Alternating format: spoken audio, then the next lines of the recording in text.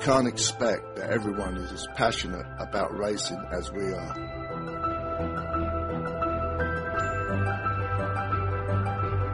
We can't expect that everyone is able to hear the silent call of the sea at 5 a.m.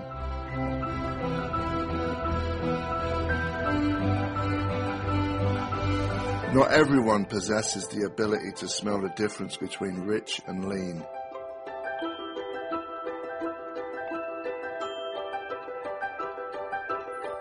Nor the ear to differentiate the bark of 2 cylinders from 4.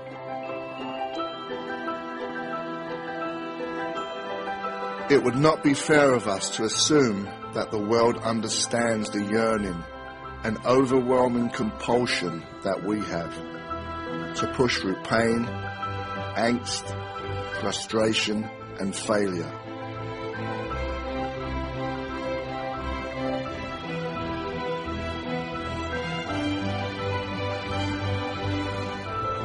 Some people might not understand the desire to test physical limits, conquer fear, or to tangle with the forces of gravity and physics.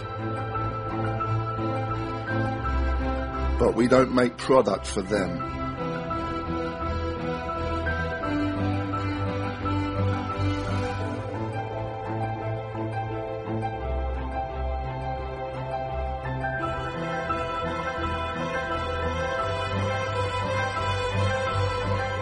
We look to the future, but embrace our past. We study.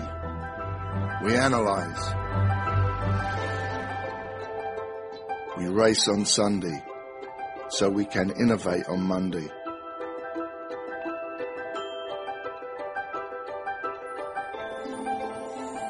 We exercise trial and error religiously.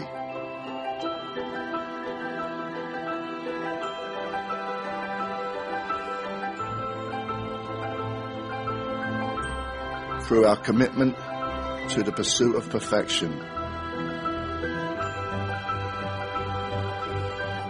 we learn.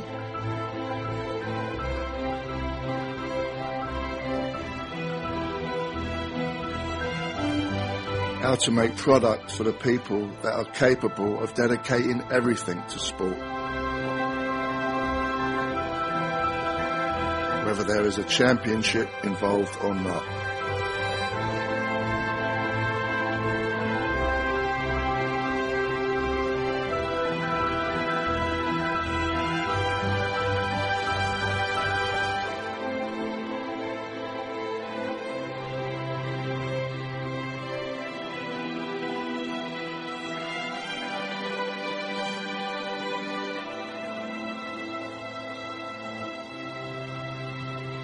Alpine Stars.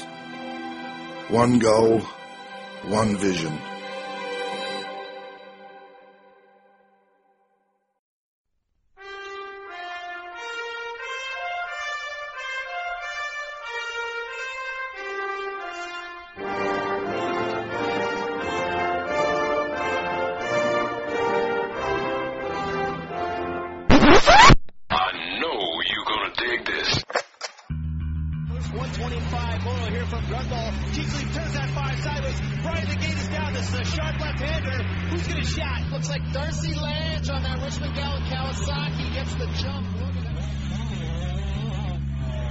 That's where it all started.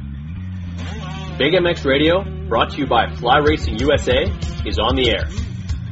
Fueled by passion, focused on motocross. W Wheels USA, Moto Ice Wrap, Viral Goggle Brand, and Maxima USA make it possible to bring you the news, the interviews, and the point of views inside the sport of motocross.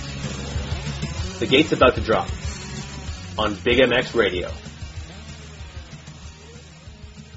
Welcome to the Fly Racing Big MX Radio podcast show, brought to you by Justified Cultures, Traction MX seat covers, and Moto Ice Wrap. I am your host, Brad Gebhardt. With us on the line, we got none other than Jason Wheels Todd. How's it going, Wheels? It's going good. How are you, man? Hey, not doing too bad. It's a beautiful Sunday evening here in Winnipeg, Manitoba. Snowed yesterday, beautiful sunny day today, and then we're looking at snow tomorrow. But all systems are go here on the Big MX Radio podcast show as we're talking to you, Wheels, about all things two wheels. And I'm really excited about it, man, because I feel like the two of us have been on very parallel and very abrupt upward trending the trajectories, I guess you'd call it, because you yourself are a very talented young man, and with both the spoken word and also on the social media side. I'm sure there's a few people that are listening to who the heck is Wheels, so answer that question for them. I ask myself the same question a lot. Like, I'm just a kid from Illinois that gets blessed to work in the motocross industry. But no, yeah. I'm the social media coordinator for Racer X and MX Sports.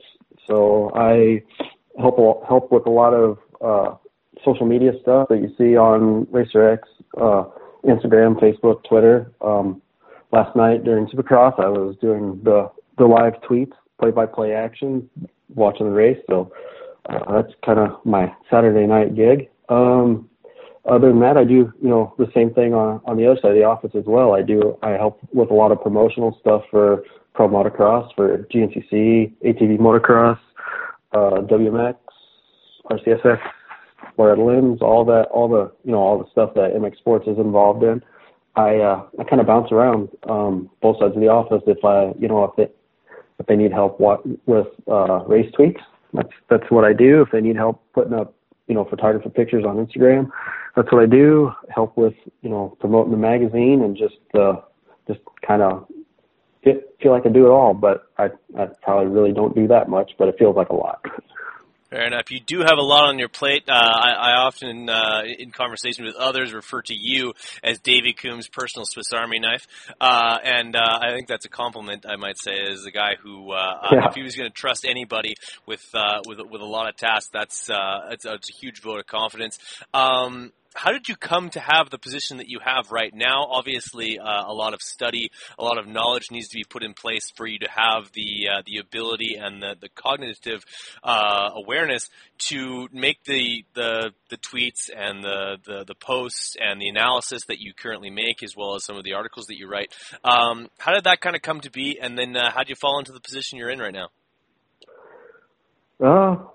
Well, what it boils down to is basically I don't really have much interest in life besides dirt bikes. I pretty much have a one-track mind. I grew up riding and racing dirt bikes, and that's pretty much been the only thing that's interested me my whole life. I struggled a little bit when I was a kid trying to figure out what I wanted to do in life, and then I just once I 18, 19 years old, figured out that I wanted to work in the industry. I just full steam ahead. I decided that that's what I wanted to do. At the time, social media wasn't really anybody's deal. It was, Facebook was just starting up. MySpace was cool, but it wasn't that big of a deal. And so I'd always wanted to go into the marketing side of motocross. And, so I went to college and, got an education and kind of dabbled here and there with some jobs. I, worked for some other companies. Obviously, the companies I worked for were a little bit smaller, so it's not like it was, living high off the hog type of deal. I was, paying my own way to go to the races and, struggling and grinding to get by, basically a privateer media guy. And, I just, through being at the races and working for companies and, putting miles upon miles on my van and on my truck on my truck and on my van to be at the track and to make the connections and to make, let my presence be known and make, meet the right people that I needed to meet. Eventually I crossed paths with Davey Coombs, and, I met him at Kevin Wyndham's actually a couple of years ago down at Party in the Pasture. I was working for, I don't even remember who I was actually working for at the time. I think it was with Shades of Grey. And we had, we were kind of talking, and spoke with Davey a little bit about what I had going on, and then, he's like, hey, if you ever need anything, let me know. Well, I got home and I kind of wanted to call his bluff. I was like, let's see how serious he is. So I sent him an email and I was like, hey, this is what I got going on. I'm interested. Is there anything that I can do for you guys? And he emailed me back. He's like, oh, we don't really have anything right now, but I'll keep you in mind. So I was like, oh, well, that was kind of like being brushed off. Like that was my initial reaction, which was cool. Right. It was fine. I still had stuff going on. Then he let me volunteer at Loretta's that following year to help them with some social media stuff. And, so we kept in touch, and, it was strictly volunteer. I was at Loretta's anyway, working with a kid, and after that, I was like, this is what I want to do. Like, I really want to hone my skills on social media. I really want to be involved with the Racer X and with MX Sports. And fast forward to another party in the pasture down at Wyndham's. For some reason, I have good things happen for me whenever I'm in Centerville, Mississippi. It's kind of awesome. So no kidding. Well, Kevin Wyndham's place. So yeah. Yeah. I mean, it's magical, right? So I pretty much point blank told him, I was like, hey, you're going to hire me one day. Like, I will work for you. This is what I'm going to do. Like, let's make this happen. I will work for your company one day. And I don't know if he was taken aback by the fact that I had the balls to, can I say that? Can I say balls on here? Absolutely. You can say fucking balls all you want. So that I had the gumption to come up to him and pretty much slap him in the face and say, hey, this is what we're going to do. And, he kind of got to talking to some of his other, people around him and some of the other people that were there with the company. And, actually Jeremy McGrath, actually, not to be a name dropper, but McGrath even kind of put a word in for me, and which I can't thank Jeremy enough for that. Good people. And, here we are. They set me up with pretty much last year was a trial basis, like prove your worth. I went out, I'm like, all right, well, I'm proving my worth. This is what we're going to do. And then here we are today. I'm full time, work pretty much 7 days a week for the company and love every minute of it. There you go. And it's one of those things where, they often say if you do something you love, you won't work a day in your life. You happen to be working every day of your life, but in many ways, although you admit very so much a job, sometimes a grind, but nevertheless, grinding away at covering the sports of off-road motocross and off-road racing, GNCC, as well as I assume you do some work with the ATV stuff as well. That's the love, man, and it's hard to really make that feel too much like work. Oh, absolutely. Like I said, if you love what you do, you don't really quote work, but then again, this is motocross industry. Like, you work hard. If you're passionate about it, then it's not that big of a deal. There's so many.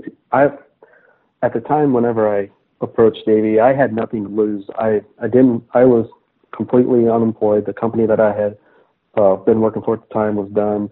I was contemplating going back to college. I finished college, but continuing on in college and maybe getting a job in the real world. And I'm like, man, I don't want to do that, because I spent a whole summer in college working at our county courthouse, and I was making good money, but I hated it. It was miserable. Like, it had nothing to do with dirt bikes, and that's not me. So I had nothing to lose, and I'm just eternally grateful for the fact that I wasn't one of those people who settle in life. There's a lot of people who are just, I have to get a job because I have to pay the bills and I have to do this, I have to do that. And that's fine. Like, that's part of life. But I'm so blessed that every morning when I wake up, I get to come to my desk and do the job that I am passionate about, and that I have no problem giving 110%, because that's all I want to do. Like, I struggle with not working, if that makes sense. Like, if I have a day off, like for Easter or something like that, like I feel in the back of my mind, I want to be at my desk working, not because I can't get enough of dirt bikes. Well, that's awesome, man. I feel the exact same way. If ever I have an opportunity to do an interview, if there's ever an opportunity where I can grab the next guest that is going to come on the show to share their story and continue to build and grow the media sphere that is professional motocross, I take the opportunity to do that, even after a 10-hour day laying bricks. To me, to be able to bench race or whether it be to shed some light on somebody's career or what they do for work within the industry is pure bliss for me. I absolutely love it. Sometimes I'll work for 10 hours on the job site, hot, sweaty, and gross, and come home, quickly shower, boom, in front of my chair here in my laptop for 3+ hours, whether that be recording podcasts or that's making new contacts and stuff like that. Absolutely love it. Is there anything within your job that makes things exceptionally a little bit easier to swallow? Things that you truly enjoy that kind of like when you get a little nugget of that, it kind of makes it all worthwhile? Right now, I would say two. I really enjoy live tweeting, like watching the races and doing the play-by-plays on Twitter, what's going on, just because it makes me feel like I'm interacting with not only the fans, but what's, the action that I'm taking in, because I've always want to talk about it, whether I'm texting somebody, while I'm watching the races anyway. So I'm you'd probably be live tweeting it anyway. In fact, you probably were live tweeting it 4 years ago when just about everybody was. Yeah, exactly. So, but then the most rewarding thing I think right now is whenever I get to work on a project, I get to work on an article, and then the mail comes and I see that printed article in Racer X magazine. That, like, the high that I feel from that, I can't even explain it. It's, in my mind, that's like winning, going 1-1 at Redbud. Like, that's see, I can't even explain it. Like, when you see something that you worked hard for printed in the largest magazine in the world for motocross, like, holy shit. You know what I mean? Yeah, it absolutely is. It's awe-inspiring. The first time, even like I'm yet to get into the pages of Racer X, but the very first time that Davey gave me the opportunity to submit something for his Thursday? Is it Rev? For Racerhead? Yeah, Racer. That's what it was. Racerhead. He submitted one of my a link from one of my podcasts in Racerhead, and I was like, I've made it.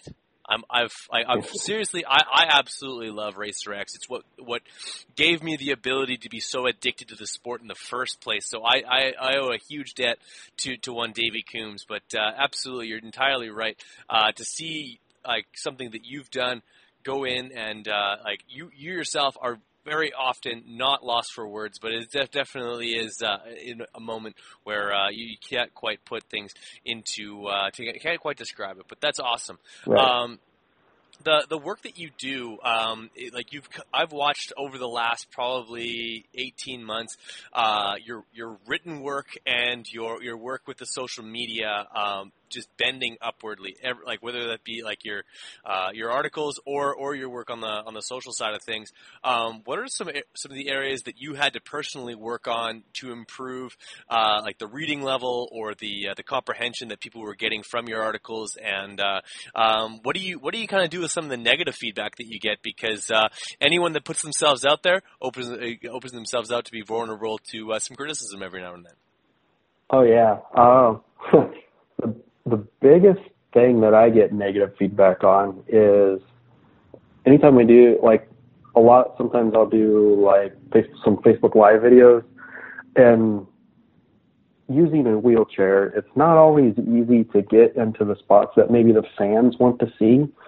So sometimes I'll deal with comments about, like, oh, well, this is what it looks like when someone gives their kid their phone. Like, why is it so low, or why is it so shaky, or go stand on top of the jumps. And I'm like, it's whatever. I didn't get where I am by worrying about the opinions of people who don't matter. And not to say that I don't mean that people don't matter, but for every, like, that's a senseless comment, though. Like, and I guess we should have prefaced the fact that we refer to you as Wheels, as that is basically the persona or the moniker that you've developed through your work with Racer X. But in all reality, you are in fact in a wheelchair, and maybe you can explain that a little bit. Yeah. Well, let me pick up about the not matter thing first. Yeah, sure. What I mean is, so for every 5 comments, 4 of them would be good, and there's that one that's kind of not so good. And to me, those 4 comments from the people who are pumped on the sport or pumped on what we do, that is what it's all about. Like, there are some people who are just negative people, and those people, even before I started working in the sport, like, I've never been one to really care what people think of me. So I worry about impressing the people who pay my bills, the people who write my checks, the people who I have to answer to daily, and to the people who generally love what we do. I don't worry about the negative criticism too much, because at the end of the day, like, I'm loving my life, and you're on the internet leaving negative comments because you're got a piss poor attitude on life. if that makes sense. It's like, amen, man. It's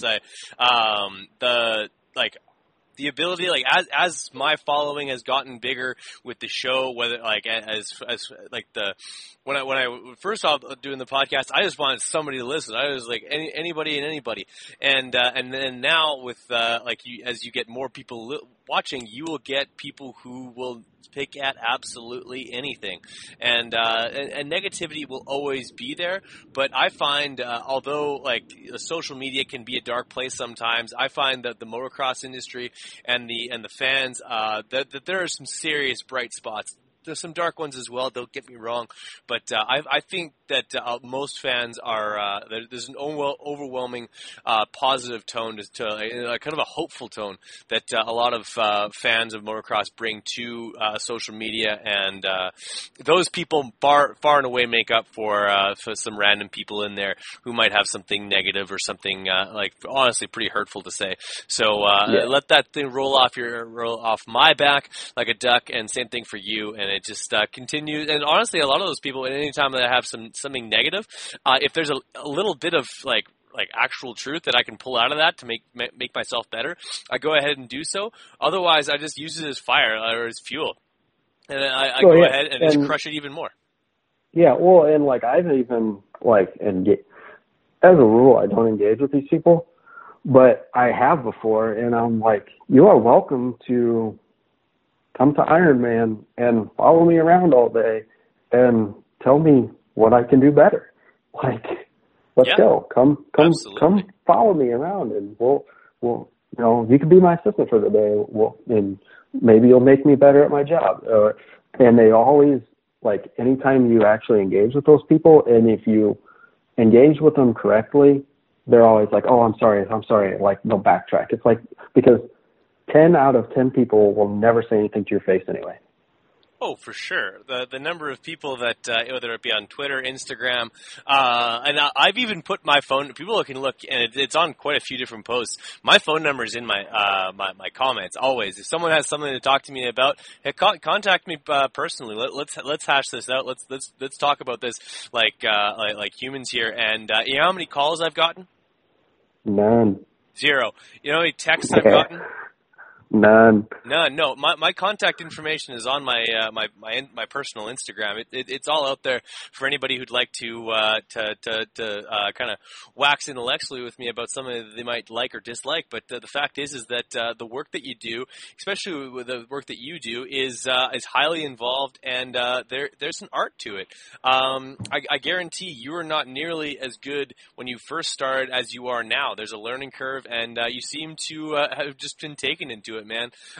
You might have been built for this thing. Yeah, I appreciate that. I don't consider myself to be the best, but I don't consider myself to be the worst either. Like everything you do, you're always learning, and there's always someone better than you, and you can always learn. And life's a ladder. Like you just keep growing and getting better and better. And I think the biggest, to answer your question earlier, like the biggest transition and the biggest like thing that that was the hardest for me when I first started was to learn how to separate your personal posts from your professional posts. Like if I throw a photo up on RacerX, or if I'm tweeting, I don't necessarily tweet or post on RacerX my opinions or you have to keep the word I out of it. Like, because you're representing a company, you're representing a magazine, you're representing something professional. So right. It wasn't necessarily hard. It's just, I'm sure there's people listening thinking like, oh, well, this kid gets paid to post pictures on Instagram. Like yes, but there's so much more to it. Like you have to word things properly. You have to use the correct terminology. You don't want to use like conflicting sponsors, or you have like it's marketing. There's business side to it. And to answer your question, like that was my hardest and still is my biggest personal struggle is I'll want to word things the way I want to word it, and then I'm like, oh well, that won't go over well. You know what I mean? And not necessarily that it won't go over well with fans, but it won't go over well on a professional level. And I've never had an issue with that. I've never had an issue with that because I always keep in the back of my mind, like I try to be the best professional that I can be 7 days a week. There you go. Yeah, absolutely. Yeah, and that's something that I've ran into as well. Like I've offered to run accounts for different companies and stuff like that. And yeah, absolutely. Forming a message from a company is totally different than forming one from yourself, or like a personal message or a personal opinion. It just seems you have so much more freedom, and like even some of the hashtags that you use on my personal stuff, I can kind of hashtag whatever I particularly want, but if it has some like conflict with one of the companies I work with, that's a no-fly zone. You can't go there, and people will point it out right away, and then you can get some dissatisfied customers from those companies as well quite quickly. As far as like where you plan to grow with what you had, or what you'd like to see continue to happen with what you're currently working with, what are some of the things that are kind of on the horizon for you? I don't know. Like to me that's kind of a hard question to answer, because I don't, whether it be work or personal, this sounds terrible to say, and you're going to be like, what? But I don't look in the future. Like I look now. So like okay. I know what I have to do now, and you learn from the past, you prepare for the future, and you live in the now. So I don't, like, people ask me before, like, what are your goals? What's next for you? And I'm like, this is a great problem to have, because I'm living my dream right now. Every goal that I've ever had, I'm living right now. So I haven't had time to make other goals, because I don't want anything else. Like, I love what I'm doing. That's pretty simple. No, that's honestly, like to ask for a whole lot more would almost be I don't want to say greedy, but it's just that it's pretty unbelievable what you got going right now. Yeah. Do you see any of the trends as far as social media goes changing within Instagram or within Twitter, and like those types of things that like basically like algorithms change, as well as basically what works? What worked on Instagram a year ago doesn't exactly work today. Is there kind of some strategies that you could personally bring to your work now that maybe you couldn't have a year ago, or something that you've been using for a long time and it's no longer having the same zest? I don't want to go too much into that, I don't think, because I don't want someone else listening to go, oh, hey, this is what Wheels does. Like, can't give away my tricks. Fair enough. No, the secret sauce. I'm kidding. Yes, that's right. I'm kidding. Social media is always changing. There's always a new update, whether it's the way you advertise or Facebook Live is a big thing now, and videos, and it's almost just this whirlwind of what is the next update going to bring.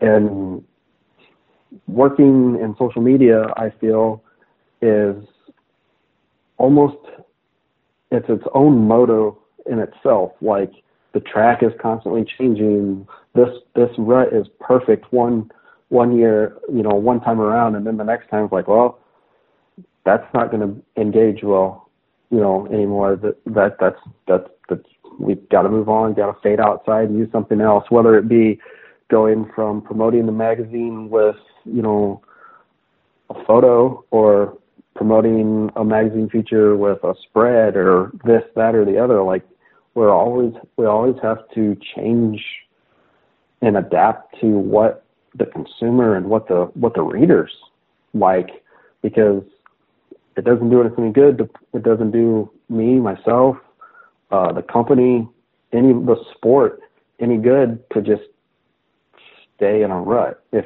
like, you have to change your lines every once in a while, if that makes sense. To try and answer your question without answering it directly, but without, like, completely just blowing the berm and not making sense. Hey, this is Zach Cummins from Phoenix Racing Co. You're listening to the Big MX Radio Show. We're going to commercial. We'll be right back. Justified Cultures is the kind of apparel from the moment you put it on makes you feel like it was made just for you. Quality, comfortable apparel designed for and inspired by the Live What You Love lifestyle. Woven throughout the moto, desert, skate, and surf culture of Justified is the desire to celebrate human achievement, to inspire and create a modern lifestyle brand reflecting today's generation. Zach Commons, Matty Jesse, Phoenix Racing Co., Dominique Daffé, Cody Matichuk, and John Short are just a few athletes who don Justified Cultures clothing. Passion needed a clothing line to speak to the way that it lived each day. So, we created Justified Cultures. Navigate justifiedcultures.com to easily view over 40 individual styles to help you make a statement every time you step outside. As presenting sponsor to Big MX Radio, lock in promo code BIGMX17 when checking out at justifiedcultures.com to receive 30% off your Justified Cultures clothing. Express your lifestyle with Justified Cultures. Live what you love. What's wrong, Jeff? I don't know, Jay. Well, you better fuel up with a nutritious breakfast with oats and bran. Oats and bran? I didn't think there was such a... That's what I used to think. Now, I start out every morning with a bowl of Amigos. For extreme kids like us.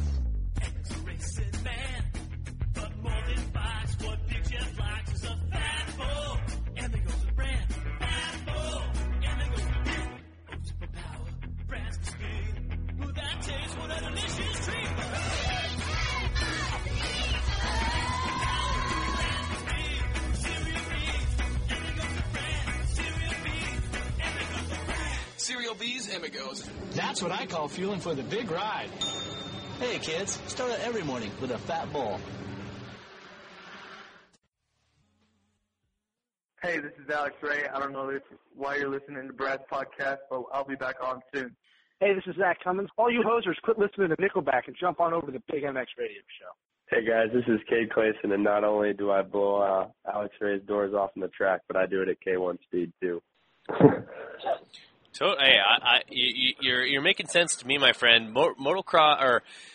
Motocross is a moving target as far as how to market it, and social media and what works is also a moving target. It's difficult to always understand why one post gets, for me, 50,000 views and the other one gets 6.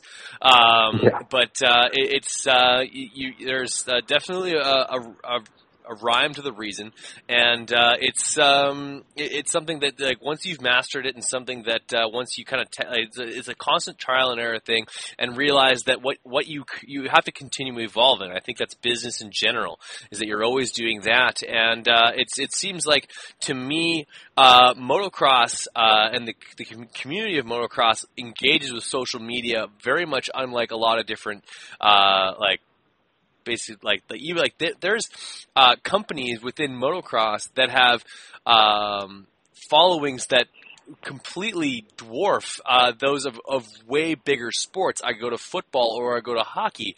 Like gigantic companies like Bauer and CCM and Graf. These companies are multi-billion-dollar companies worldwide. They create hockey equipment for basically the entire world, and those companies, like their Instagrams or their social media accounts are half the size, if not less. They're a third of the size of those like prominent brands within motocross. I think that's very unique about both extreme sports and motocross specifically, is that because the sport is so addictive and people want to be interacting with it all the time, social media really allows them to have that constant pressure of getting their content in, and that's kind of cool to be involved with that.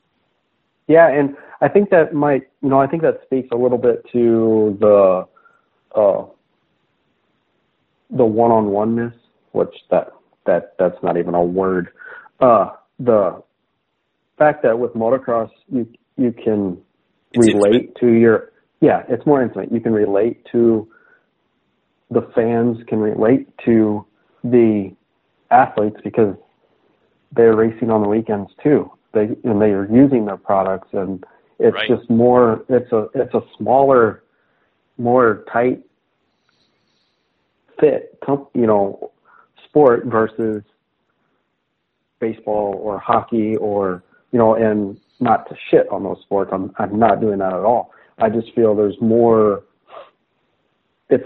Motocross is getting bigger. That's the ultimate goal, is to grow the sport. But it's also small enough to where it has that homey one-on-one feel.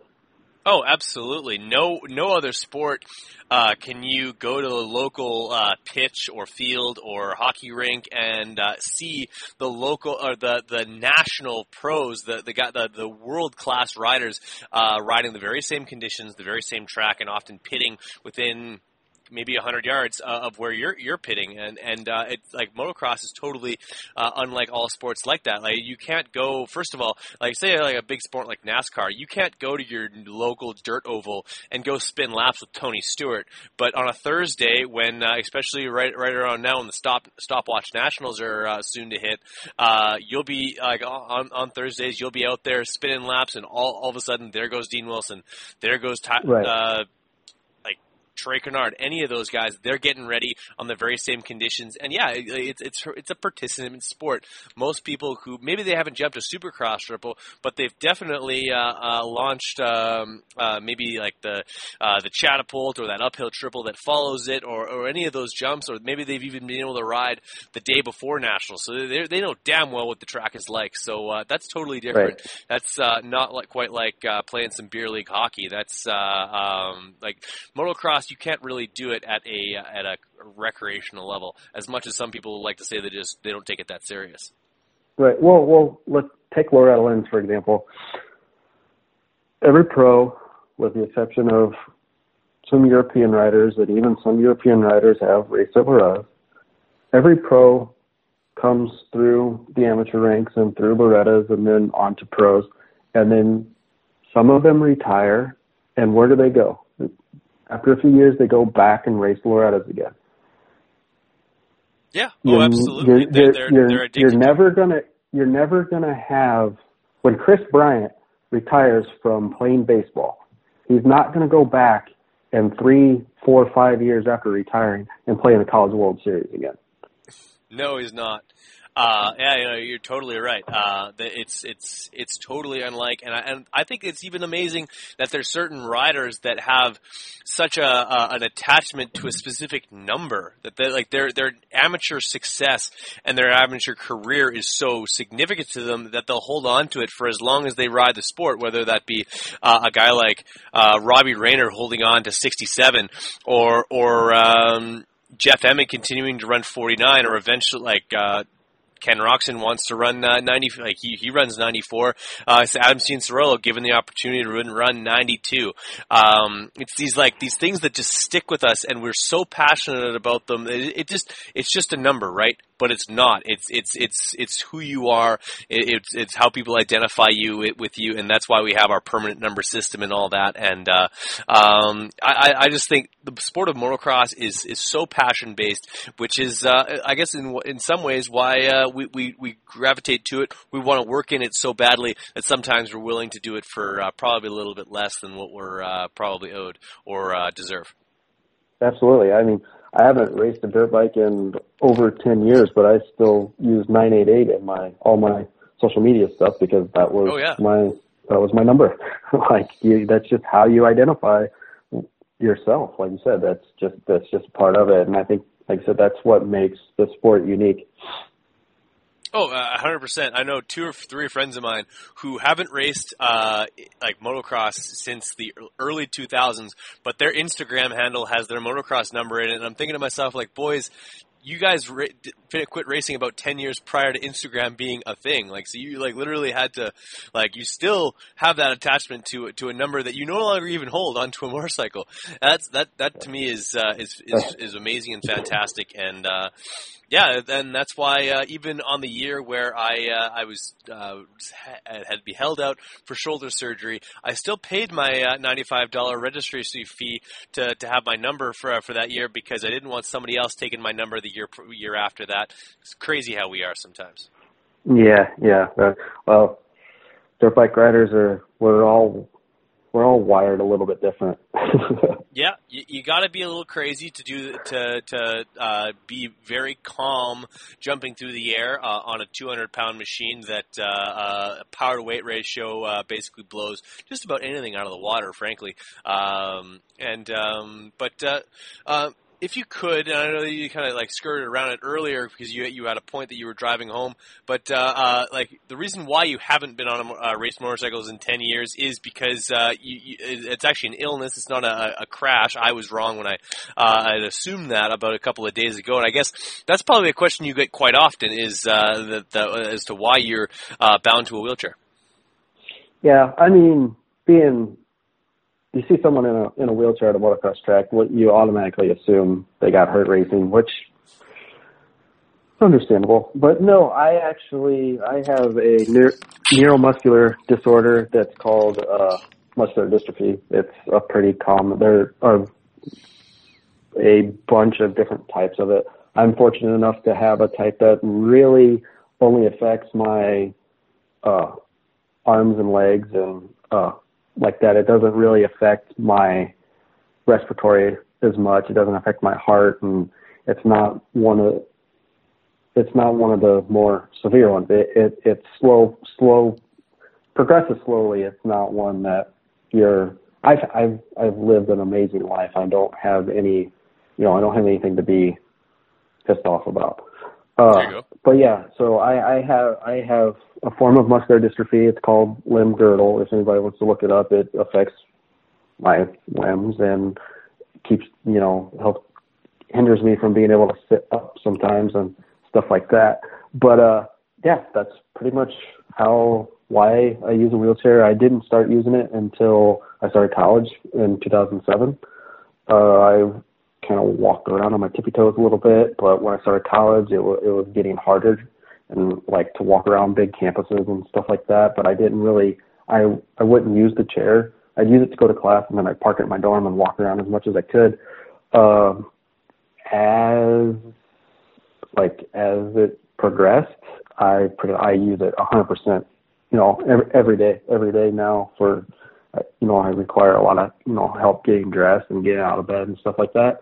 But that's all trivial stuff that I deal with to get to the races. A lot of people I don't want to get to if you're listening to this and you're hearing what I say and you comment and say, I feel sorry for you, I will find you and I will run over your toes. Do not feel sorry for me. But whenever you see me at the track, if I'm supposed to be there at 7 and I roll in at 7:35, that's because it took me an hour and 15 minutes get dressed in the morning. Like I've already gone through 2 hours worth of grinding to even get there. But it doesn't matter. Like that's the trivial stuff that you go through to get to do the stuff that you want to do. Like once I'm at the track, once I'm working, like that's what matters. Absolutely. As I've my mother's told me a million times, you do the things you don't want to do so you can do the things you want to do. And you're a prime example of hard work paying off and being able to do the job that you want to do.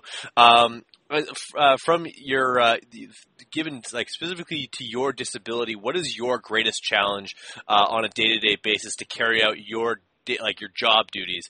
Is there anything that kind of holds you back?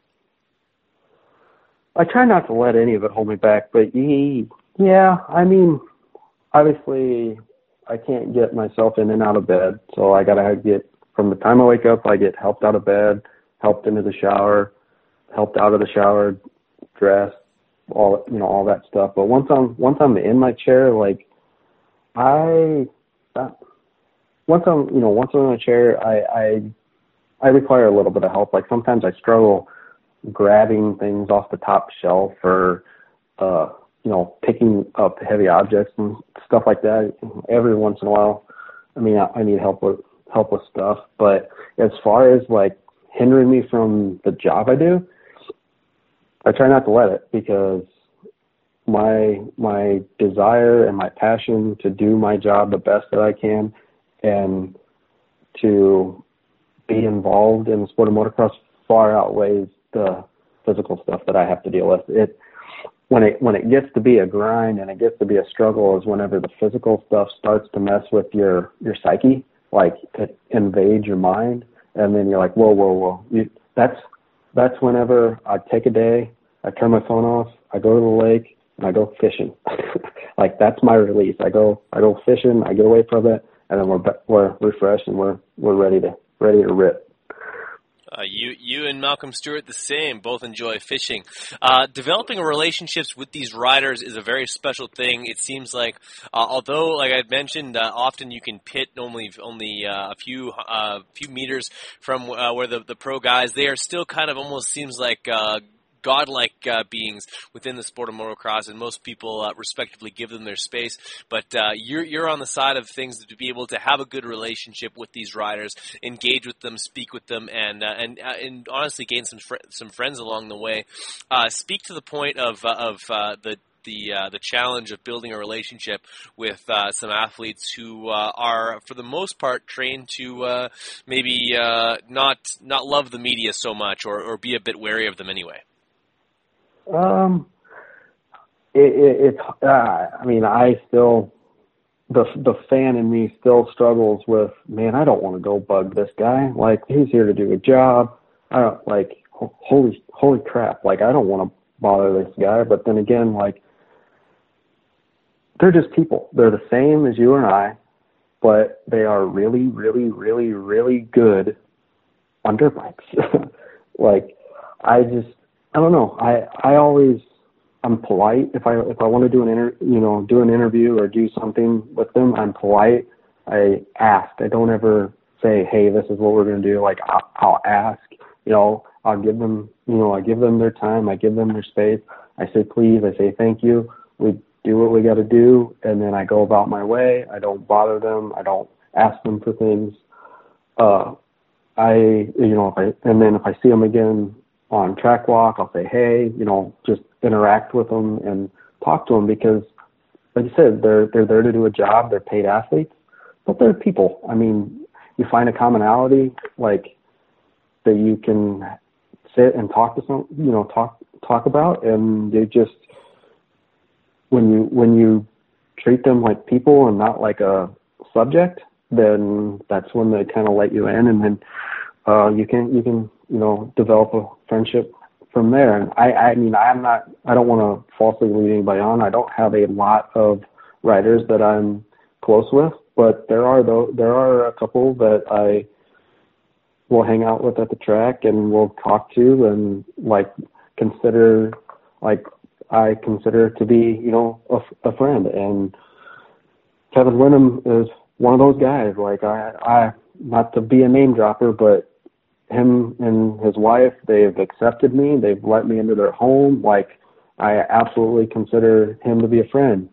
Jeremy, as I mentioned earlier, McGrath, he's been nothing but supportive in the time that I know him.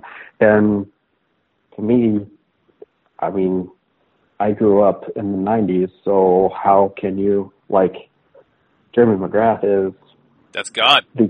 Yeah, exactly. It's like being friends with God. And to find out that God's actually a really cool, nice guy, super genuine, and likes showing you pictures on his phone of, like, his house and stuff. And, yeah. But no, I don't want to sound like, oh my God, like that's like I don't want it to be weird. Like, I don't know.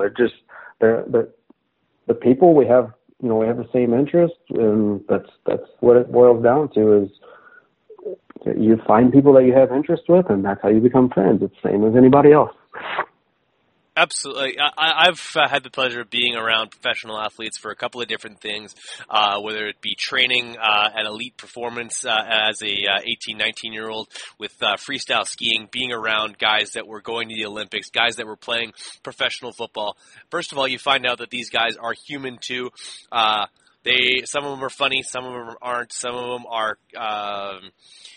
some of them are super genuine, some of them aren't. But the thing is that they're all humans, and they are spectacular at doing a specific sport, and that's what they do for a living. It's as long as I think is you use common sense and you use some just respect for what they do, there's some respect coming right back the other way, because a lot of times they can't believe the things that you do and the struggles that you overcome, whether it be when I was telling all the guys that I drove from Winnipeg all the way down to Southern California, and they're like, how long is the drive? It's 36 hours. Like, you're nuts. But there's totally some common ground that you can find, and everyone honest. And the funny thing is about this sport is, as much as these guys are full blown professionals, they absolutely are dedicated towards progressing the sport and going as fast as they can on their motorcycle. They are all, and I mean all of them, still fans of this sport, and they grew up with magazines and posters on their walls, and they also see that side of things as well, because when people get starstruck and whatnot. So I think there are very few guys who are quote unquote cool guys out there that don't have any time for you, but it's a wonderful community that we get to be a part of, and I think that's basically one of the reasons why I wanted to talk to you, come on this podcast, man, is just to kind of like give the listener not only an opportunity to see you and what you do, but kind of just that how you fit in the community that is the motocross industry, which is kind of an exclusive. I wouldn't say it's an exclusive club, but sometimes it feels like it. Yeah, I appreciate you having me on, and I appreciate this conversation. But I think we should talk about some dirt bikes. Like, I think we should talk about last night's racing. I totally agree with you. We as fans, we as the media, were absolutely treated to a great night of racing on a track that I will admit I kind of thought was not going to be the most conducive for good racing. Produced a track that we had multiple changes for leads in every single race, which is always important to me. I don't want to just see a bunch of guys shuffling themselves in the back of the pack or in the middle of the pack. I want to see changes for leads and passes being made, whether it be the LCQs or the main events. We saw all of that, and we saw a track that, although it got somewhat deteriorated, did not get totally beat down to where the guys couldn't manage to get around in a timely fashion. What did you see out there? I got to imagine you were a bit stressed to find out that the thing wasn't on live television, or was that a curveball that you were more than ready for? You find ways around it. I was actually pretty. I just watched it on the internet till it came on TV, and I was just fortunate enough to be able to use the Go app or whatever it's called. But man, I honestly. Before I covered this one from home. I wasn't there. So before I started watching practice via the live stream, I was like, man, I wonder what the track's like. I really expected in Utah and having the rain that they had, like I thought it was just going to be like Seattle, just a rut fest. Like, holy crap, this is going to be sketch. And then, like, the track was good. I mean, it was, and I don't know.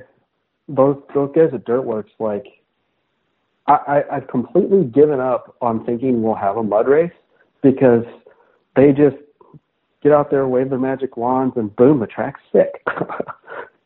Yeah, well, that magical drying agent that they use is, of course, dehydrated lime, which basically dries out just about anything. I work with it every day at work, working with concrete, and it does miracle things. I think they've worked it into the soil long in advance of some of these races, and even spread it on top. Does a great job. And Randy Meninga and everybody over at Dirtworks, they've like on the West Coast, we've only had 2 like full-blown press days, and one was Phoenix, dome, one was Dallas, also a dome. Every other outdoor event for the press days have been canceled. San Diego, both Anaheims, Oakland, you name it, they haven't had them. You and I have never seen that happen, and it's been a kind of a testament to the ability of some of these guys to be learning tracks as quickly as they can, because the East Coast guys, especially on the 250 side, have gotten press day every single time. So that's a lot of track time right there. Oh yeah, I mean they don't get to ride the whole track on press day, but I mean they get to ride enough of it where they know what they can do in certain rhythms and how the dirt's gonna hold up, and yeah, being able to ride press day is actually very beneficial. Oh, for sure. Like, even if you just get the timing down on one of the rhythm sections, even I remember in Minneapolis, some of the higher up 450 guy or 250 guys seeing Justin Starling bust out a rhythm section in that it was 2 back-to-back Dragon's Backs, and he preloaded off the one and completely just ignored the next one and jumped over the top of that. And RJ Hampshire's sitting there being like, well, that looks pretty fast. So yeah. It's pretty cool to see some of the creativity and some of these guys get these things down. And what impressed me most about last night's track is that whoever was doing the Darkfish didn't have everything totally figured out. There was a couple of different rhythm lanes. There was a couple of different ways to go through each corner. Just the fact that they had a triple, that not everyone was tripling it at every lap. Sometimes guys were going 2 single and then into the corner quickly, and no one could figure out which one was fastest. That's cool to me, because when you have indecision out there on the track, you leave the door open for some mistakes to be made, some passes to be made. Guys that they're going to a line that is long since gone away, they continue to go to it because that's all they know, and they don't know to change up their lines. The racecraft that really produces an awesome event was in full bore this last evening, and we were treated to it. Let's talk about the 250 race. Aaron Plessinger came out like a house on fire. He was trying to make up as many points as he could, but the guy ended up on his shoulder as well as his head a little bit. So what did you see there? And it just that was a heartbreaker for AP. I pretty much assumed that, well, this one's over. Like, I was actually, I hate to say it, but I was actually it was kind of starting to be a little bit of a yawner. I was like, oh, well, everyone's just going to kind of settle in. And then I think I just tweeted +4 seconds for Plessinger, and then boom, he's on the ground. I was like, oh, well, this is going to get interesting now. I don't, it's part of it, but I don't like to see when riders go over the bars. Like, it's in the whoops or in a rhythm lane, it's never good. I was glad that he was he couldn't finish the race, obviously, but I was glad he was able to get up. I don't like seeing when riders go over the bars. Just the whoops bit him. Bit Bogle there in the 450 class. No kidding, that was a scary moment. Yeah, who else? Who's the kid on the Kawasaki that crashed there? Forkner, and just about everyone had their issues. In fact, I think that honestly had a lot to do with some of the lappers that we ended up coming into, because guys like Alex Ray, guys like Adam Enticknap, those guys were looking superhuman going through those things, and you really got to see whose bikes were really well set up, suspension-wise and chassis-wise, for those things, because there was just certain guys that just straight up couldn't go through them. Even two guys on the same team, Josh Grant couldn't push his Kawasaki through those whoops the same way Eli Kilmack could, and we saw that as pure evidence when the two went into the section at the same time. Yeah, I don't know right now if there's anybody on the planet that can push their bike the way Eli Kilmack is. That was some next level stuff. But yeah, back to the 250 class. It got good. I mean, it was kind of mundane, and then AP crashed, and then things started happening, and I was like, oh, we got a race here, and then it was kind of like, oh, well, it started to be like, will he clinch or will he not? Like, what's the focus was on him? Like, what was going to go on there? And then you got Davalos, who he didn't care about their championship. There's money on the line. And so he throws the thing in there, and then Hill's like, oh, well, I think I need to get him back here. And so we saw how it played out, but exciting race in the 250 class for sure. Absolutely. And you'd mentioned Austin Forkner's get off. The kid just seems to, and I guess like if honestly over the full calendar year of him being a pro, and like he basically turned professional, was the first national, was it? I think so. I want to say he was. Yeah, he turned pro at Hangtown, so we've almost gone a full calendar year. He has won motos. He's been to this top step of a national. No Supercross wins. I feel like a bit of humble pie for a young man who hasn't really done a whole lot of losing over the last 6 or 7 years or so. What do you take on the kid's not only his race and kind of rookie mistake as you would last night, but his entire rookie campaign on a 250 in Supercross? It just seems like a little bit frustrated out there. Yeah, and I like Forkner. He's super fun to watch. We know outdoors he can win. He's proved that. And then all off season, a lot of the talk was wait till he gets Supercross. Wait till he gets Supercross. And I almost wonder if a kid that young who's coming into a race with wait till I get here, like the talk about him, and then he doesn't live up to his expectations based on other people. I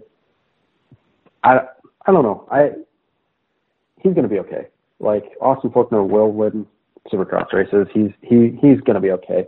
It's awesome. It's good and it's bad. Like, to me, it's awesome to see how mad he gets whenever he doesn't. Like, he'll put something on social media that he, whatever he tweeted today about he woke up and he was still mad. Like, that's awesome. That fuels the fire. But don't let it fuel the fire where it's out of control. Like, you want the fire to burn, but you want it to be contained. You don't want to just send yourself, onto the ground bad. Yeah, no, he very well could be on his way to just getting a little bit too frustrated out there, and maybe like going out there in Vegas and trying to prove something or something and ride over his head a little bit. I think if Austin Forkner can kind of step outside a little bit, realize that this is a rookie campaign. You're going to make mistakes, and if you learn from them properly, you won't have to make those mistakes again. Then he can go forward and be successful. If too much emotion in this stuff, these guys can get a little bit too wrapped up in it, and then they make mistakes over and over and over again. And with that can come some serious injuries. So if he can look at it, and I know he's got a ton of great people around him to help him do so. Absolutely. yeah, if he can go about that the right way, which I really think that he would, with a guy like Robbie Raynard in his corner, I think he's in good hands there. But like you said, it's good that he's upset, but you got to have a short-term memory when it comes to that stuff. Like it's on to the next race. He's got to be on point in 2 weeks from now in Las Vegas. And honestly, not a bad season for the kid. He did get some podiums, and he led some laps here and there, and There's definitely guys out there that have had worse rookie years as far as highly touted amateurs. So a bright future for one Austin Forkner. Oh yeah, like I said, I like that kid. I think he'll do well. He'll win races. He'll get it figured out, and it's awesome to see a kid who wants to win that bad. Like he's not happy with second. He's not happy with getting on the podium. He knows in his mind that he can beat these guys, and he will. I have no doubt that Austin Forkner will win Supercross races. For sure. I totally agree. Now, before we move on to the 450 class, some news coming down today about some rules in the 250 Supercross class. The new rule, or the current rule, or I guess yesterday's rule, is that you have 3 years in the class, accumulating a certain amount of points. I believe it was 130 each year. 135, I think, right? 135, and 3 years. That is now extended to 4 years, and no matter how many years you've been in the class, you can defend your title. Where do you think that kind of falls? Like, first of all, what are your thoughts on the rule change, and what does that mean for guys like Joey Savatgy, guys like and Justin Hill? Like both like Justin Hill's now won his championship. Either way, whether it be on years or on championship, he can still defend this thing next year, and same thing goes for Joey Savatgy. What are your thoughts? Oh, I mean, absolutely. I 100% think that if you win a title, you should be able to defend. I mean, that's in my mind. That's the way it is. That's the way it should be. If you win a championship, whether it's what year it is or not, you should be able to defend your title. That way, you're a champion. You earned that. Like you busted your butt. You earned it. So the way it was before, you won a championship. Well, here's your trophy. We'll see you in the premier class next year. Well, man, I'm a champion, but there's no 450 rides. Like, what do I do? Oh, well, I'll just stay at home and fish until something comes together. Like that sucks. As a fan, the fan of me, I don't like that, and I don't want to go too much into it because I don't want to say anything that I shouldn't, and I don't want to sound uneducated or overstep my bounds.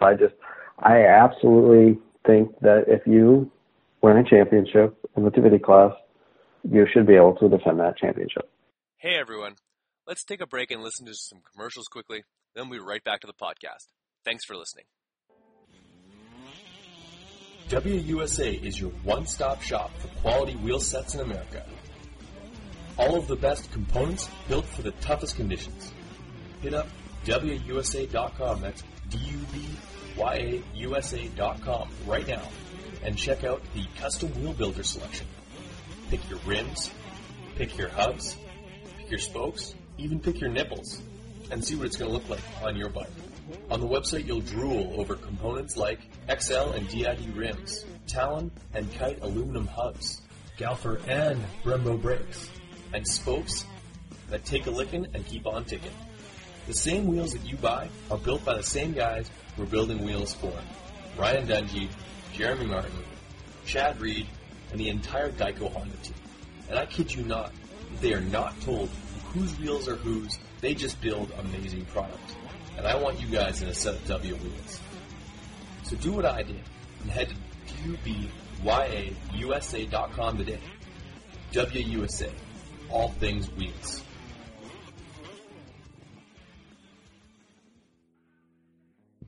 Hey Big MX fans, thanks for listening to this podcast and hope you're enjoying it. I want you guys to head on over to TractionMX.com.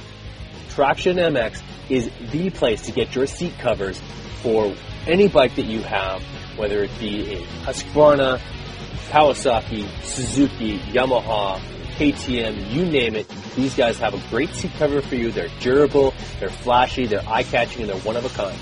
The reason why they're one of a kind is because you design your own.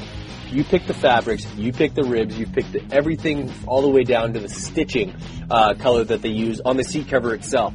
Traction MX is your one-stop shop to set your bike apart from the herd 110%. These seat covers start at just $69.95 American, and the average turnaround is 1 to 2 weeks. 1 to 2 weeks from now, you could have a bike that's looking completely different than it does right now. So head on over to TractionMX.com, start shopping, start designing, and make something special like for you today.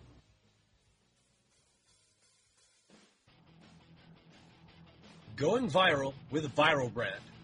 Viral Brand is setting its sights on being one of the leading brands in the extreme sports market, from supercross to snowcross and snowboarding, and everything in between. Viral Brand is working hard to not only bring you premium products, quality eyewear, and killer style, but award-winning support with every sport. Head on over to theviralbrand.com and get tinted lenses, clear lenses, 10-pack of tear-offs, and goggle bag for only $59.99. Viral Brand products are available in the US, Canada, and Australia, and used exclusively by the Barn Pros Racing MX Home Depot Yamaha team for the 2017 season. Go viral with the Viral Brand.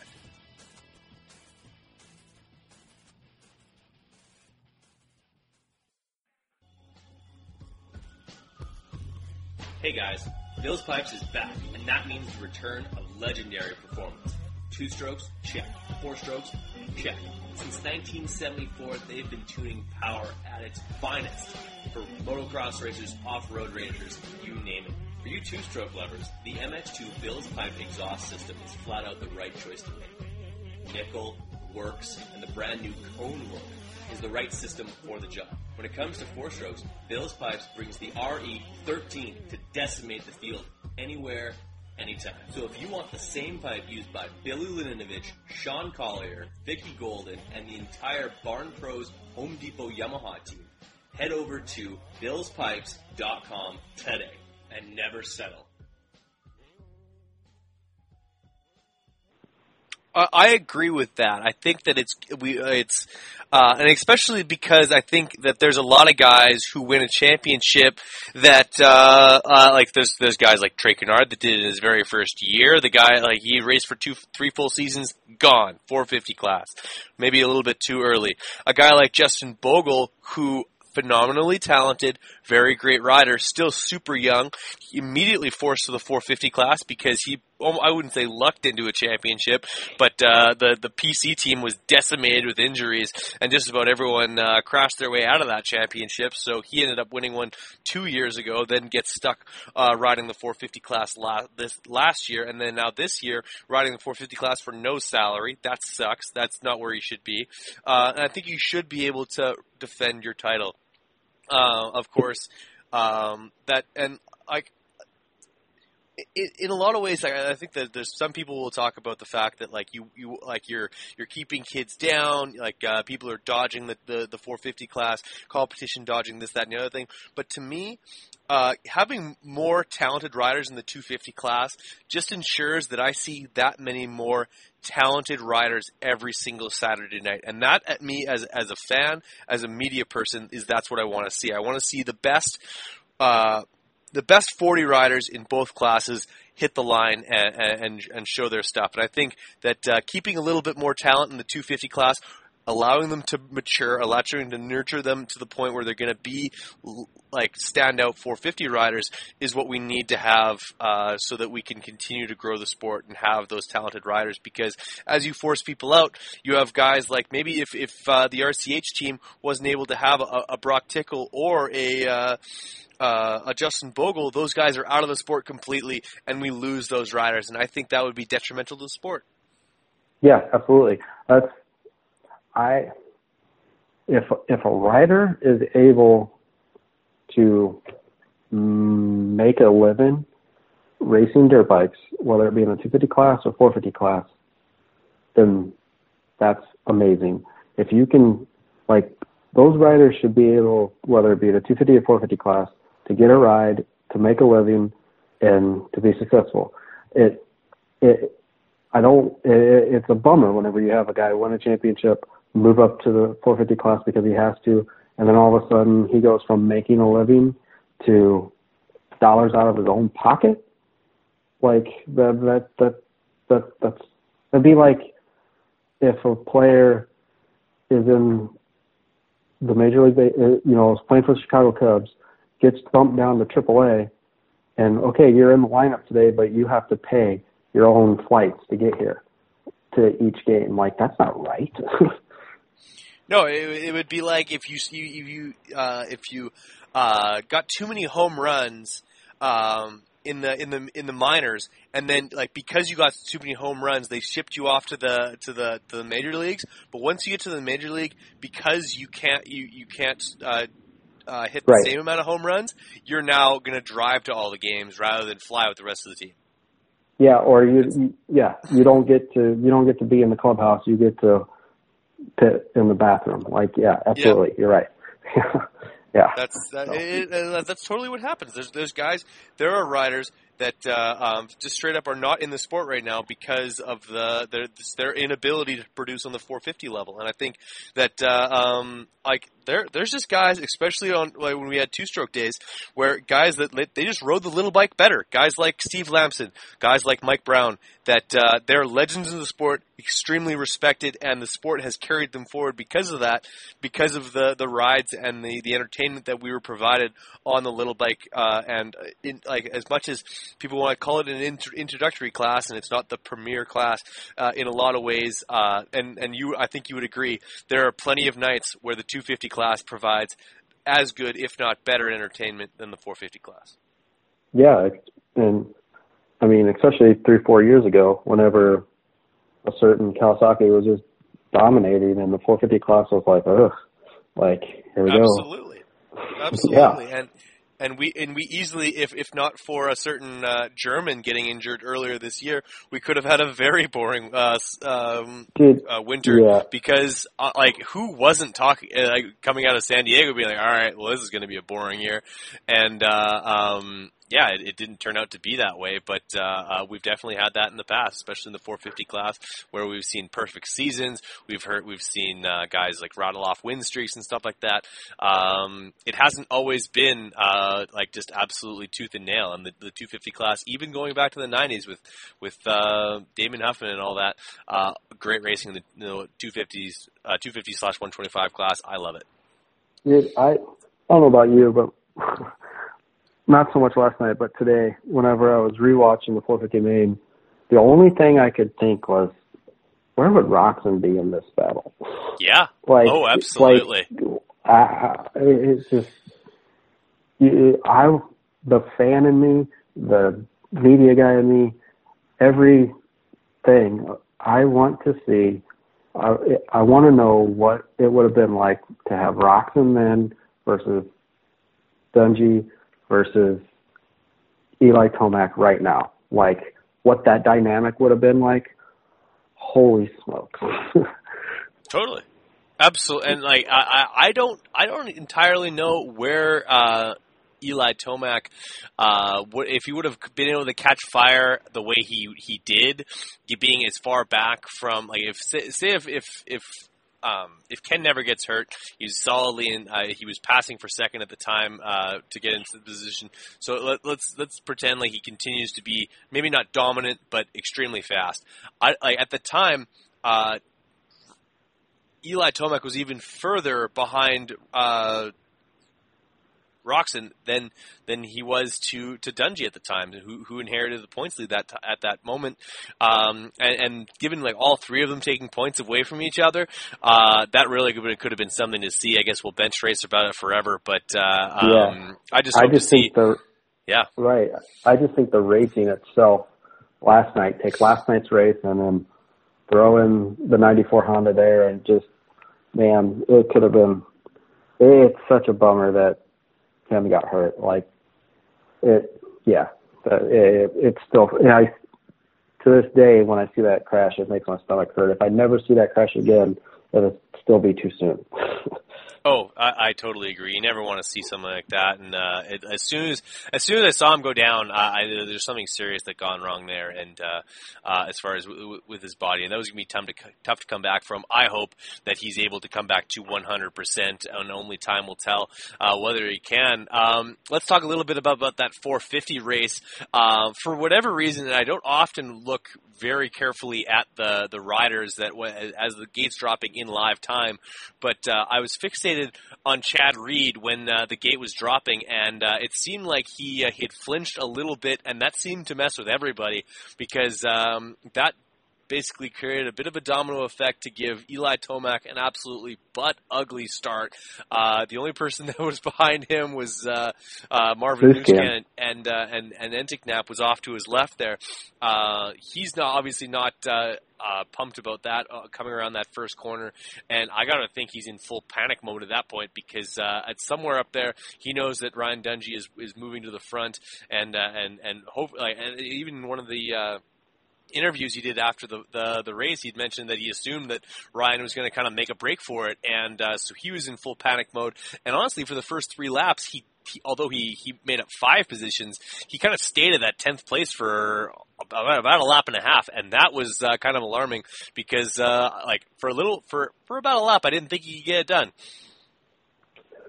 And and then he just did. Yeah, I mean I still don't know what to say. Like, I texted Weege last night, and I was like, wow. Like, that's all I could say was, wow. But, yeah, going into the first turn, I think I paused and rewound and watched the start 3 or 4 times now. And, yeah, there was 2 people behind him, and then it was all systems go from there. It was, I don't want to assume, but in my mind, it was, alarms were sounding, red flags, go, go, go, go, go, go, go, go. These guys just go, like, now. And he did. Like, you can watch him, it's like, man, where's he? Like, in my mind, I was like, okay, he's going to podium. Like, he'll end up 3rd. And then I'm like, oh, well, no. Like, he's going to run down Dungey. Like, this is happening. And then he did it, and I was like, that, if he wins the championship, that was a championship ride right there. Like, holy smokes. Yeah, no, that was a championship ride, and I was actually amazed. I was honestly, the kind of the jaded fan in me kind of wasn't surprised to see that Ryan Dungey didn't like leap away like so many champions in the past have done, like put that real estate between Jason Anderson and himself to the point where if Eli Tomac can get to 2nd, he'll never be able to catch Ryan Dungey. But at one point, the pursuit of Tomac on Anderson actually helped both of them wick up their pace, and they were both catching Dungey at one point, who was riding very defensive, very robotic, and it was just at that point, even when Tomac was in 3rd, it was inevitable. There was 10 minutes left in the race, and he was knocking on the door, and he made the pass at 6 minutes, just shy of 6 minutes, and it was just after that it was curtains, see you later, 6 second difference, and a total of over 18 second of real estate that Tomac was able to make up on a track where it was a pretty small track, so there wasn't a lot of time to make up time.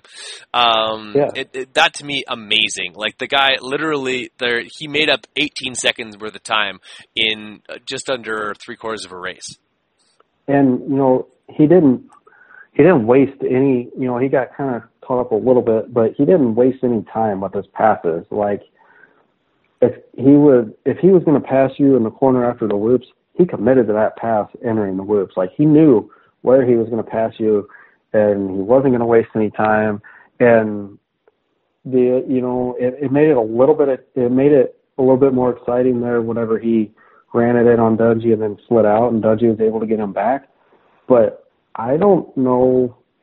Had he not slid out there, I think he would have passed him there, and there would have been no counter. And that's kind of a bummer, because I don't know what it is, and I don't want to speculate, and I don't want to say anything out of tone, but I wanted to see Dungey put up more of a fight. Like, just get aggressive, just go for it. Like, one time, I just want to see Dungey just gas on, brains off, just you're not beating me. Come on. They're like, I'm over this. Like, no, it's not happening. This is mine. Yeah, no, and I totally agree. I would love to see that. I just, we've never seen that. We've never, like, even on a 250, on a 450, behind, whether it be Ryan Villopoto or whether it's like when he's being pressured by Ken Roczen, or now Tomac, and it seems like, and it shouldn't be too much of a surprise because of like, people have to remember Ryan Dungey, as amazing as he is truly a product of great hard work, incredible discipline and work. But honestly, he was not a blue chipper. He was not a odds-on, this kid's going to the front, like this kid, like, amateur-wise, he wasn't highly touted. He didn't have those like people, like all of people around him. Just like he was like grow up just winning everything. All the other guys that have basically fed him his lunch as a professional have been those incredibly dominant riders since a very young age. Even a Ryan Villopoto, who kind of toiled in second place behind Mike Alessi as an amateur, he was toiling behind one of the greatest amateur racers of all time. And in his own right, in his last year as an amateur, absolutely waxed everyone. People forget that Eli Tomac was an incredible amateur rider, and most people, probably yourself and I included, had a poster on his wall on an 80, let alone a 250F. And same thing goes for Ken Roczen. So these guys, they've been growing up the entire time. They've probably even saw Ryan Dungey as he was going as an amateur.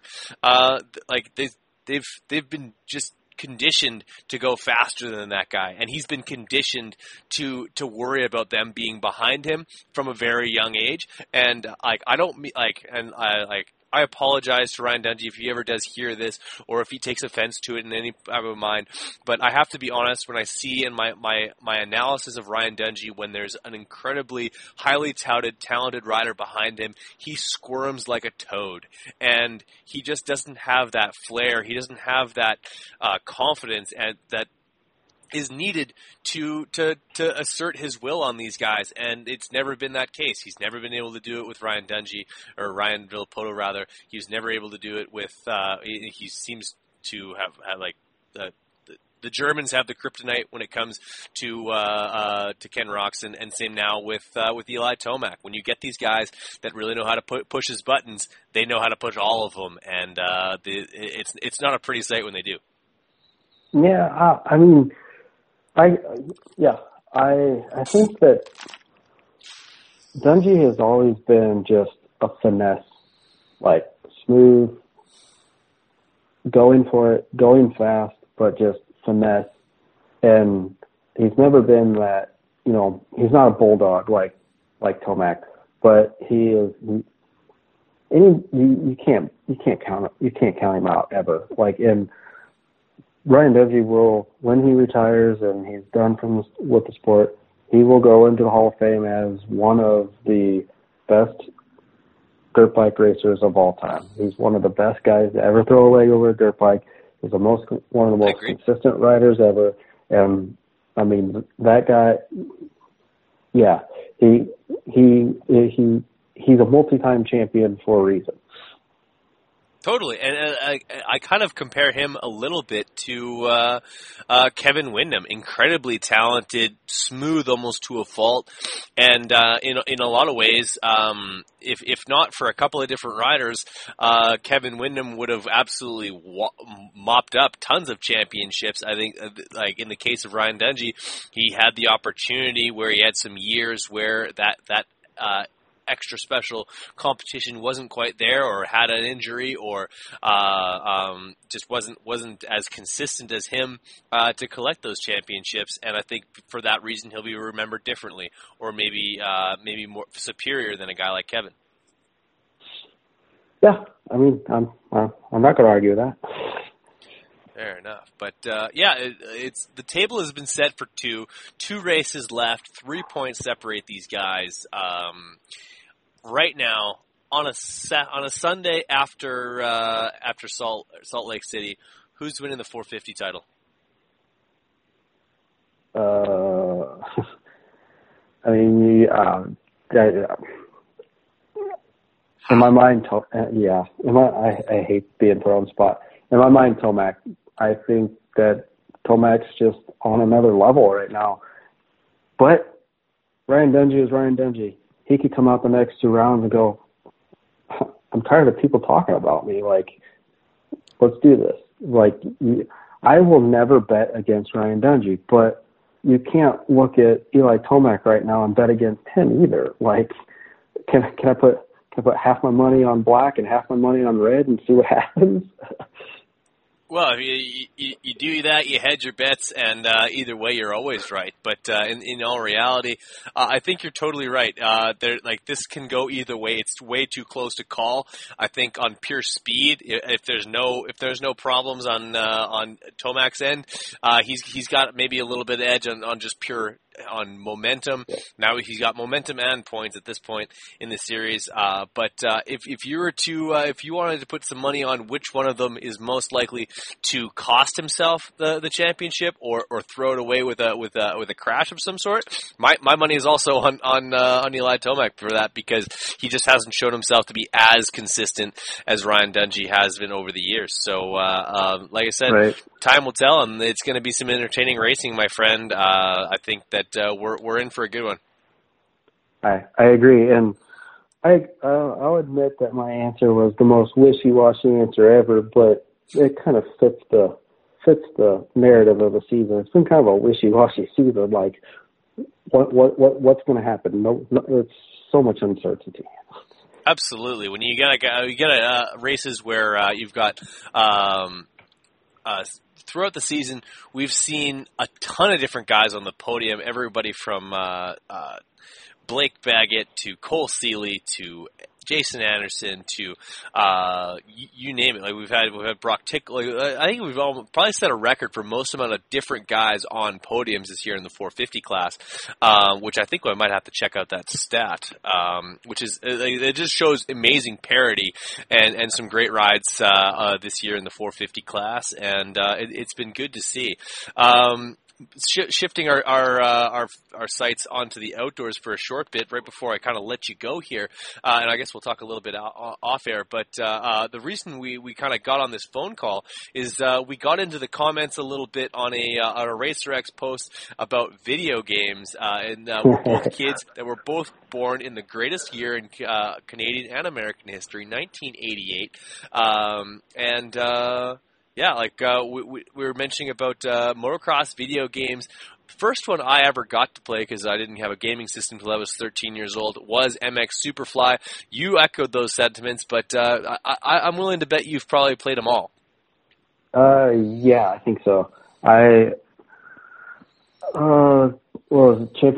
Championship motocross with Ricky Carmichael. That one. Yes. I played that one a lot. That one had Bubba Stewart in it too, on 125.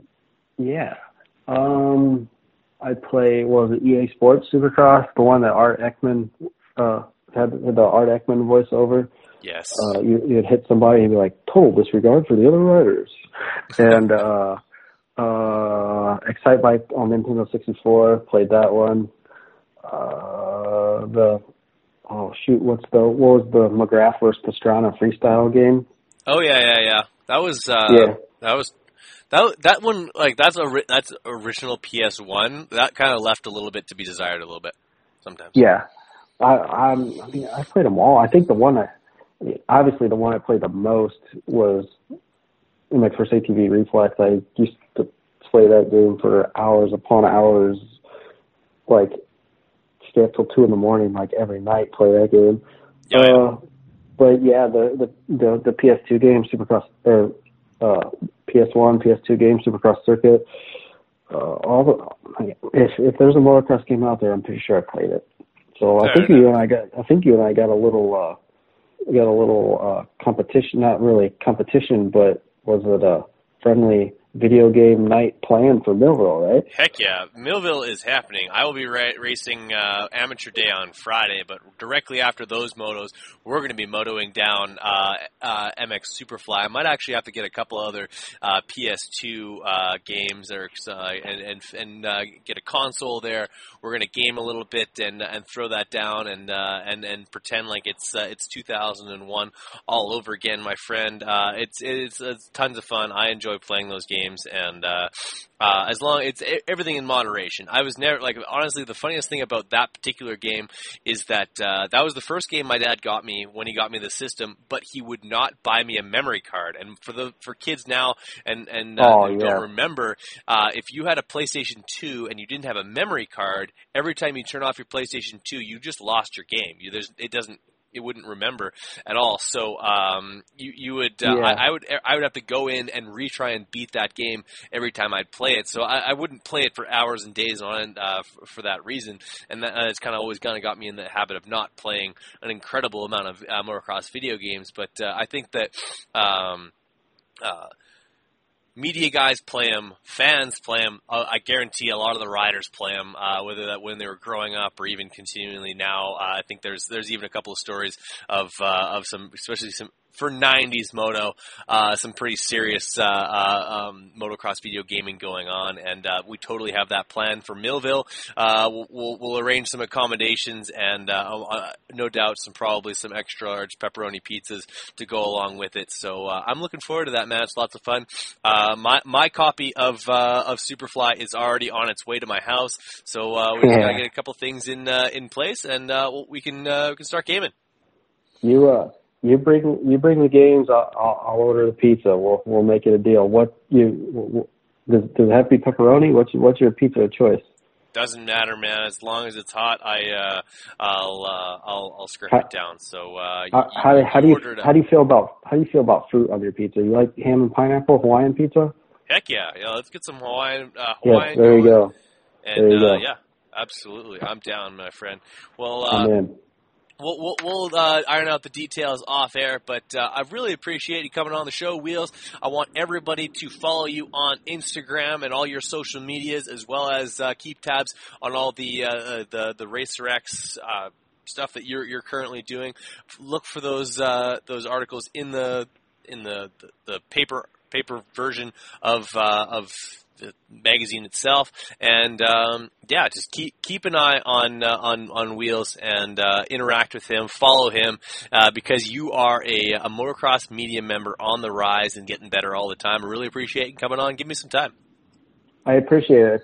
Thank you for having me on. Thank you for everyone who follows Racer X or follows me, or without the fans, there's no sport. So it's awesome. I actually was at dinner last weekend in my hometown here, and somebody that I didn't even know come up and said, "Hey, are you Wheels from Racer X? I read your stuff." And I was like, "Wow, thank you. That's awesome." So if you see me at the Nationals or at a Supercross or wherever, come up, say hey, let's take a selfie. We'll throw it up on social media, and I appreciate you having me on, and I appreciate it. Awesome, man. Well, don't hang up just yet. For podcast sake, we'll cut it off right there. All right.